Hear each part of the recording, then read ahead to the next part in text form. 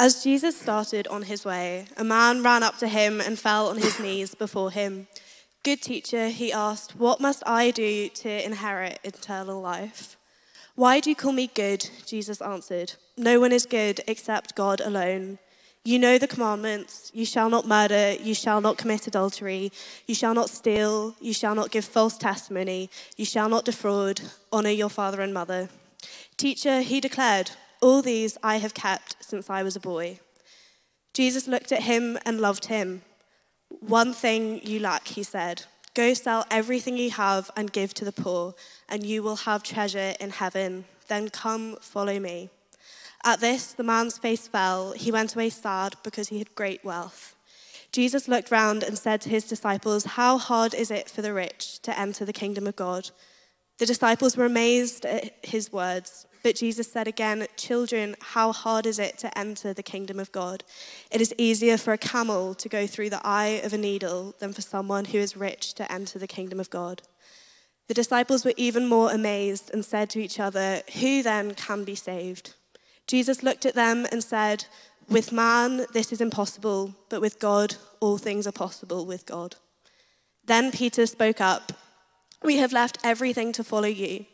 "Truly, I tell you," Jesus replied, "no one who has left home or brothers or sisters or mother or father or children or fields for me and the gospel will fail to receive 100 times as much in this present age.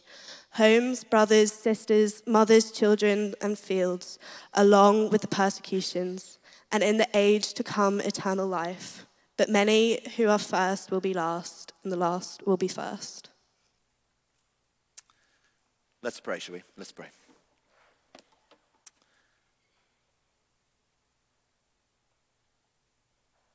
Lord Jesus, just as you taught the rich young man and the disciples back then,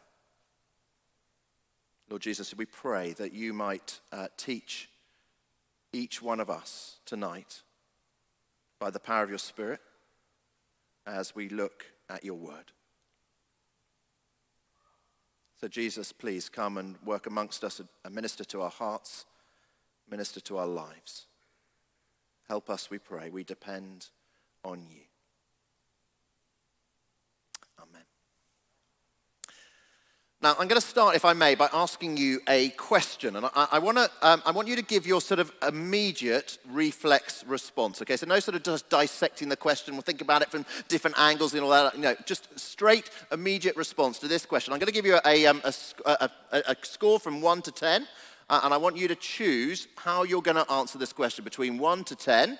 But we're going to knock out 5 and 6, okay? You're not allowed to choose 5 and 6. That's boring. It's straight in the middle. You've got to go one way or other, okay? At least slightly high or slightly low in this. And I want your immediate answer between 1 and 10 to this question. Here's the question. Are you ready? How good are you? Okay? How good are you? How would you rate yourself in your goodness self-appraisal, okay? If you had to self-appraise yourself on your goodness from 1 to 10, how good are you? Now, I asked some members of my family this over the last couple of days to get their immediate reflex response, and I've got to say, there were a wide range of responses in my family. I mean, we had the whole range there from various members of my family. I won't tell you who said what, but as we approach this subject this evening, we're thinking about how to be good. I am guessing that we'll come at it with all sorts of sort of different views. Some of us, those probably, who scored themselves in the lower range, if you scored yourself 1, 2, 3, or 4, you're coming to this question and we are longing to be able to be good, however you define goodness. You're longing to be able to be good, but actually you know that time and time and time again you feel you fail. Others of us, perhaps those of us who scored ourselves 7, 8, 9, 10, perhaps if we're honest with a hint of self-righteousness, we are approaching this question thinking that we're quite good. We're quite good compared to other people. And that is the situation with this man in our passage that we are looking at today. He'd have thought himself pretty good. He'd have scored himself maybe a 9. Maybe he would have even given himself a 10. And so the first thing we discover, as we think about how to be good, the first thing is this, that we need to recognize you can never be good enough. Jesus says that, doesn't he? You know, this guy comes up to him, he comes up to Jesus, he falls on his knees before Jesus, and he is really good, he's really nice, he's really polite. He is every mother's ideal son-in-law, and he asks Jesus this question. He says to Jesus, "Good teacher, what must I do to inherit eternal life?" And just look at how Jesus responds in the next verse. Jesus focuses on that word good. Jesus focuses on good. Jesus says, well, if that's what you want, let's talk about being good. He says, only God is good. Humans can never be good enough. And by the way, Jesus infers, do you think that I, Jesus, I might be good and therefore might be God? And just look at how the conversation then unfolds between the two of them. This guy, we've got to admit it, this guy is pretty good. Jesus lists 6 of the 10 commandments. And this guy, he says he has kept them all since he was a boy. He is super impressive, but that is not good enough for Jesus. So Jesus tells the man, he says, go and sell everything you have, verse 21. And so the man goes away sad. Now, perhaps you're asking, what has money got to do with it? Surely, being good enough to inherit eternal life cannot be as crass as just sort of having to give away loads of money. And you're right, it is not be more and more good and then you'll be okay. Just look again up there. Look at verse 19. It's really interesting that Jesus, he didn't mention all of the 10 commandments. He just mentioned the last 6, not the first 4, that are all about loving God most of all. Because this man could not have kept the first 4 commandments. Because this man, he did not love God most of all. This man, he obviously loved money more than he loved God. And that's why he went away sad. Now, don't get me wrong, it is fine to make money. But it is not fine to make money our God. That is the problem. To say having money is what life is all about. That is the rich young man's mistake. And really the point is that whatever it is for you and I, that we think life is all about, whatever we think that one thing is that life is all about, for some of us it may be like the man, it may be money, but for lots of us it may be something else. Maybe something else that we think life is all about. It may be comfort or popularity or status or having a perfect relationship or having good health. Whatever that one thing is that we think life is all about. Well, that is what Jesus would have put his finger on for us if we had taken the place of that rich young man that day. Okay, you've tried to be good, Jesus would say to us, but what about that? What about that one thing that we think life is all about? So this story, it's not about attacking the rich. It's rather about the fact that being good, even being very good, is never good enough. In Jesus' day, people would have thought the rich were the most likely people to go to heaven. They would have thought they were rich because God was pleased with them and God had blessed them. And so they would have thought that if someone like this man who's really polite, really nice, really kind, and really rich, if he can't inherit eternal life, well then who can? And you'll see that is exactly the question that Jesus' disciples go on to ask Jesus. Just look, would you, at verse 26. Verse 26, the disciples were even more amazed. And they said to each other, who then can be saved if this rich young man can't? And Jesus looked at them and he said, with man this is impossible, but not with God. All things are possible with God. You see, Jesus is saying it is impossible for anyone to be good enough for God, just like it is impossible for a huge camel to go through a tiny eye of a needle. So if you or I, if we are wanting to know how to be good, the first step in how to be good, paradoxically, is to recognize you can never be good enough. That's the first step. Here's the second step. Second step is to receive the kingdom of God. All of life, we are programmed, as it were, to try and be good. All of us, how life is set up. We're to try and be good, try to do good, try to achieve. One of my earliest memories in my entire life is back when I was 5. And I started school, and I was in reception at school. And the little school that I was a part of, the reception class, we were called the Tiddlywinks class, which I always like the name. We were the Tiddlywinks, okay? And I've got to say, I rocked it in the Tiddlywinks. I was brilliant. I've got to say it. I was the brightest in the Tiddlywinks. I finished my work first. I got the highest marks. When we were on the sports pitches outside, I was great at sport. Miss Caroline, who was my teacher, I was teacher's pet, basically. She loved me. I rocked it. I was good in the Tiddlywinks. Admittedly, there were only about 8 people in the class, but, that's by the by. But at the end of term, I can remember, I can picture it vividly, I can remember the feelings vividly. At the end of term, we had the end of term assembly. And we were all in the assembly room at the school. And all of the Tiddlywinks, we were lined up against this wall. The headmaster was over there, and we were lined up against this wall, and we were sitting on a bench. And we were all sitting on a bench like this. And because I was teacher's pet, I was sitting next to Miss Caroline. And it got to the moment in the prize-giving service when the headmaster said to Miss Caroline, who are you awarding the Tiddlywinks Cup to? And there was this big silver cup for the best Tiddlywink. And I can remember it vividly. There was Miss Caroline sitting next to me. And as she decided who was going to be awarded the Tiddlywink Cup, she reached out her hand. And she reached out her hand to, as it were, anoint my head. To say, Jago, he wins the Tiddlywink Cup. And I can remember the feeling as her hand reached out to anoint my head. And then her hand seemed to go over my head, and she anointed Adam Whitefield's head. I mean, can you believe it? And Adam Whitefield won the Tiddlywink Cup. And I can remember, to this day, I can picture the scene, I can remember how it felt, the injustice, the fury that I was not good enough. And it is one of the best things that has ever happened to me.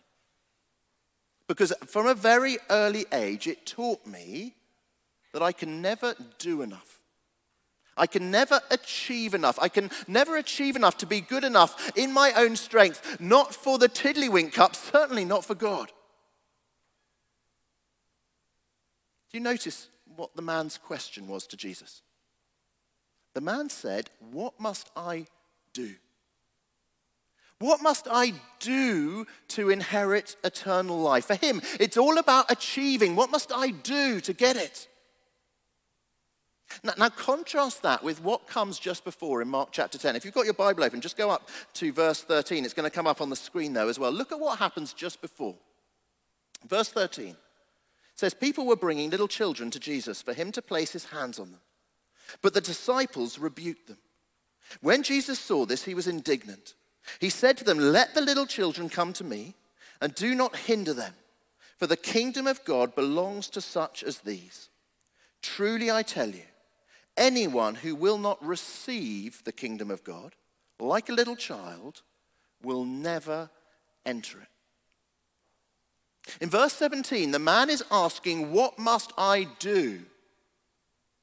In verse 15, Jesus is saying, you must receive. That is how we become part of God's kingdom, not by doing, but by receiving. The key is to receive, not to achieve. And little children, not sort of 5-year-old hyper-achieving tiddlywink ones like me, but babies, little children, like the ones that were being brought to Jesus, little children are the best example of receiving. Because there they are. We were baptizing 3 little children who were, under 1 year old this morning. And there these little children were, as I held them, as I was baptizing them, all these little children are about is just receive, receive, receive. They are consummate experts at receiving, aren't they? Little babies, they receive food. They receive milk. They receive presents. They just go, yes, please, thank you, I'll take it. Yum, yum, yum. I receive, I receive, I receive. They're not there trying to earn it, are they? They're not sort of going, well, I'm going to do a delightful gurgle and then my mum may give me some milk. They're not trying to achieve it. They just receive. And for each of us, the right response to Jesus is say, Jesus, I receive your gift of being part of your kingdom. I receive it like a little child. You see, God wants each one of us to be in a relationship with him. He really does. But the important thing to note is that he has to enable it to happen.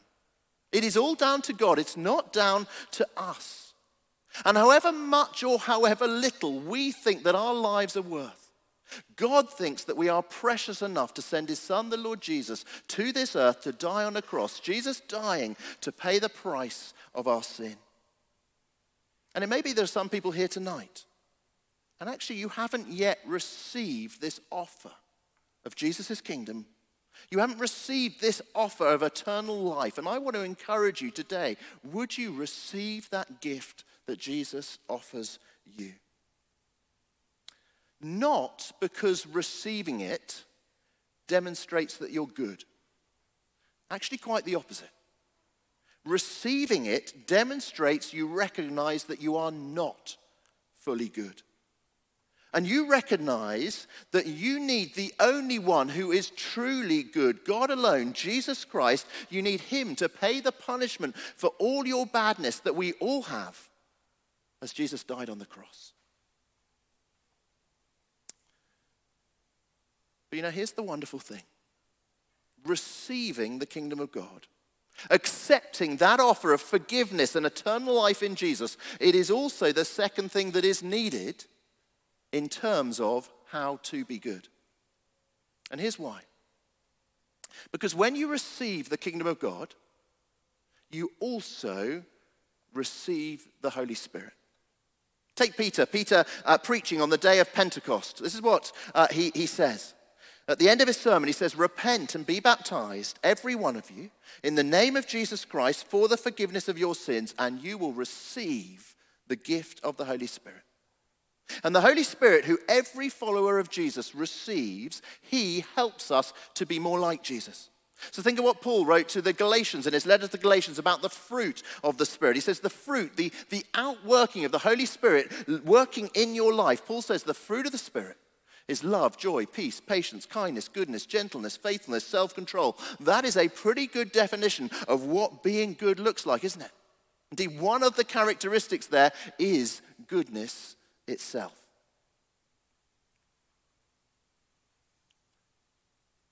So if you or I, if we're thinking how to be good, first step, recognize you can never be good enough.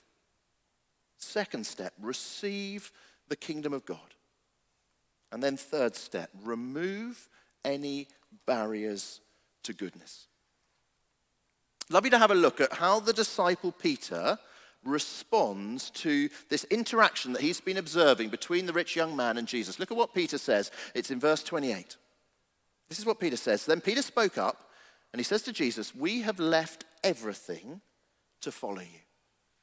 And then Jesus replies, he says, "Truly I tell you, no one who has left home or brothers or sisters or mother or father or children or fields for me and the gospel will fail to receive 100 times as much in this present age. Homes, brothers, sisters, mothers, children, and fields, along with persecutions, and in the age to come, eternal life." See there, Jesus recognizes that we will all, every one of us, we will all have to leave things as followers of his. If we want to be good, there are things that we need to leave. There are things that we need to remove from our lives. And sometimes that means removing things that are obviously bad from our lives. Removing stealing or lying or whatever it might be. But sometimes it means removing things that are perfectly good in themselves, but that are not good if they're taking the place of God, as money was for this rich young man. And sometimes those verses show us that removing these things, they can even cause a rift in our family as we put Jesus before members of our family. And Jesus' encouragement to every one of us here is that as we, empowered by the Holy Spirit, as we remove these things that are barriers to our goodness and our walk with him, as we remove these things, as we leave them behind, what does Jesus do? Jesus gives us back far more, he says. He gives us back far more, both in the present age and in the age to come, eternal life. And let's be clear, this is goodness as defined by Jesus. It's not goodness as defined by society, but goodness as defined by Jesus. And that is why Jesus says that what we might receive in this life may also include, as well as all those other things, it may include persecutions. So, I think of William Wilberforce. One of his barriers to goodness was apathy. Apathy for the plight of those under the tyranny of slavery. So what did Wilberforce do? He removed that apathy for the well-being of other humans. And instead, he passionately worked for the freedom for slaves, which was so against the culture at the time, the society at the time. And because of that, he faced so much opposition, so much persecution over so many years. Or I think of someone who was on our dating panel 2 weeks ago when we had that talk on how to date well. And we had a panel of people afterwards. And one of the people on that panel, she is staying single and celibate in her early 50s. She has removed the barrier to goodness of sexual intimacy outside of marriage. And as a result of removing that, as a result of staying celibate, she says that at times she is marginalized, she's misunderstood, she is mocked for her choice to remain single and celibate. You see, for all of us, it'll be all sorts of different things, a whole range of different things, but there will be for all of us things that we know we need to remove. That we need to leave, we need to give up these barriers to our goodness as we look to live wholeheartedly for Jesus Christ. And then finally, and I wonder actually this fourth sort of point in this four-step plan of how to be good, if you like, I wonder if this actually may be the most important thing for many of us here tonight. Fourth thing's this: refuse to compare your goodness with others. We might be told to go compare by the opera-singing mustachioed man when it comes to car insurance, but Jesus says don't compare. He says do not compare when it comes to our goodness. Because comparing our goodness with other people's goodness will inevitably either puff us up or it will pull us down. See, the truth is that Jesus can see that Peter is in danger of drifting into exactly the same thinking as the rich young man, thinking he's better, he's more special, he's more good than everyone else, so he and the disciples, they need a reward. And so Jesus challenges that right at the end, the last verse, verse 31. Jesus says, many who are first will be last, and the last first. So for those here who are, if you like Peter, if you perhaps scored at the start, you scored yourself 7, 8, 9, or 10 for goodness. If you think you're first, if your status, if your identity is built on your goodness, it will always be excluding of others. Because if we are honest, we're not really proud of being good. We're proud of being more good than those other people over there. We're not really proud of being kind. We're proud of being more kind than those other people over there. You see, comparing it just puffs us up and it excludes others. And then for those here who scored not 7, 8, 9, 10, but who scored 1, 2, 3, 4, if perhaps you're ashamed of not being good, if you think you're lost, if your status, if your identity, if it's built on your badness, well, again, it is always excluding, this time excluding of yourself. Because if we're honest, we're not really ashamed of being bad. We're ashamed of being more bad than the people over there. We're ashamed of being more unkind than the people over there. And that comparing for us, well, it just pulls us down. We exclude ourselves. Any sense of identity, if we have a sense of identity that is all about being achieved by what we do rather than being received, that sense of identity, if it's achieved, it has to be excluding. because it always involves comparison with others. Now, the identity that we all need, however we scored ourselves, 1, 2, 3, 4, 5, 6, 7, 8, 9, 10, however you scored yourself, the identity we all need, we need a received identity. We need an identity that is based on the fact that God loves you because he loves you and he's proved it at the cross. And that received identity, having a received identity, that actually helps us to be more and more good. Because it helps us to live a life of including others rather than excluding them. So there you go. There you have a 4-point plan from our Bible passage on how to be good. Number 1, recognize you can never be good enough through your own achievements. Instead, receive the kingdom of God. Then remove any barriers to goodness as you go through life, empowered by God's Spirit. And 4th, refuse to compare your goodness to that of others.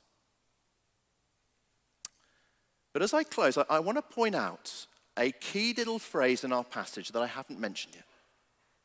I haven't referred to this bit yet. If you can just picture in your mind, again, this interaction between the rich young man and Jesus. And the rich young man, there he is giving layer upon layer upon layer of sort of good deeds as his evidence to Jesus of how good he is. And Jesus is about to say to him, young man, you've got totally the wrong end of the stick. You can never be good enough. Try giving away all your money. That'll show you you've got it all wrong. You can't have an achieved identity. It doesn't work. And look at what our passage says at the start of verse 21. It says that Jesus looked at him. Jesus looked at the rich young man. Jesus looked at him and loved him. He looked at him and he loved him. And Jesus Christ, he does that to each one of you too. However much or however little you gave yourself a score for goodness, Jesus Christ, he looks at you and he loves you.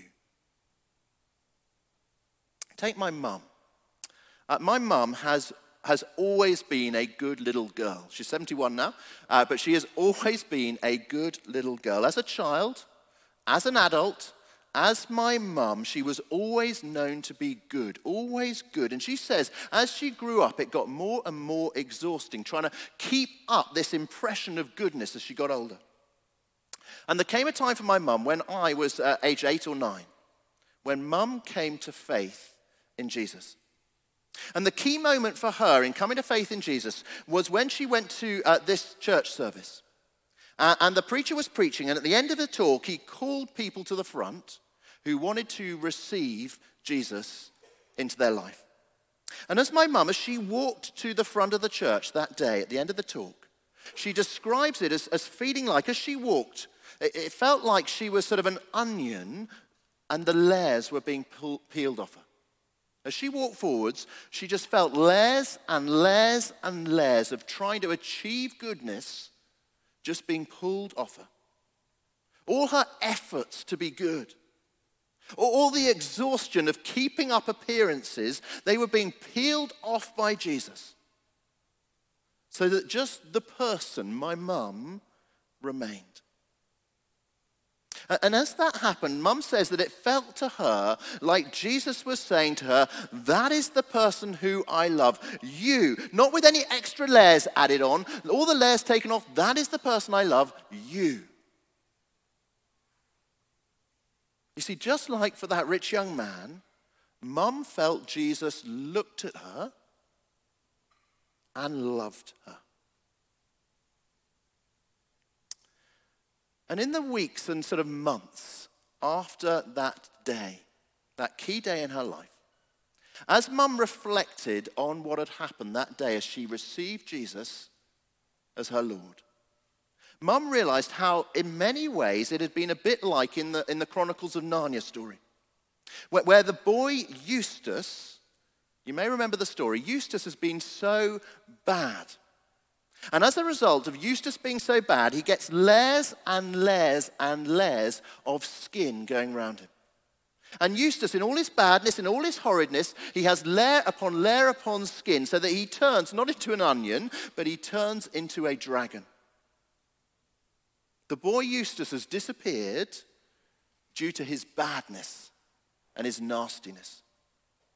And then one day in the story, I think it's the Voyage of the Dawn Treader, Eustace, as a dragon now with all this skin on him, Eustace the dragon meets with Aslan the lion, who represents Jesus. And what happens is Aslan, with one swipe of his lion's claw, Aslan rips away all the dragon skin so that the boy Eustace emerges once again. And Mum realized that it had been exactly the same for her as for Eustace in the story, just with layers of goodness rather than layers of badness. And you see, for every single one of us here, whatever layers are around us, whatever layers of badness or layers of goodness that you have achieved or you failed to achieve, whatever is wrapped around yourself, today, Jesus Christ, he comes to you and he peels off those layers. And he looks at you and he loves you. And very simply, I pray that you will receive Jesus' love for you today. Shall we stand? Amen.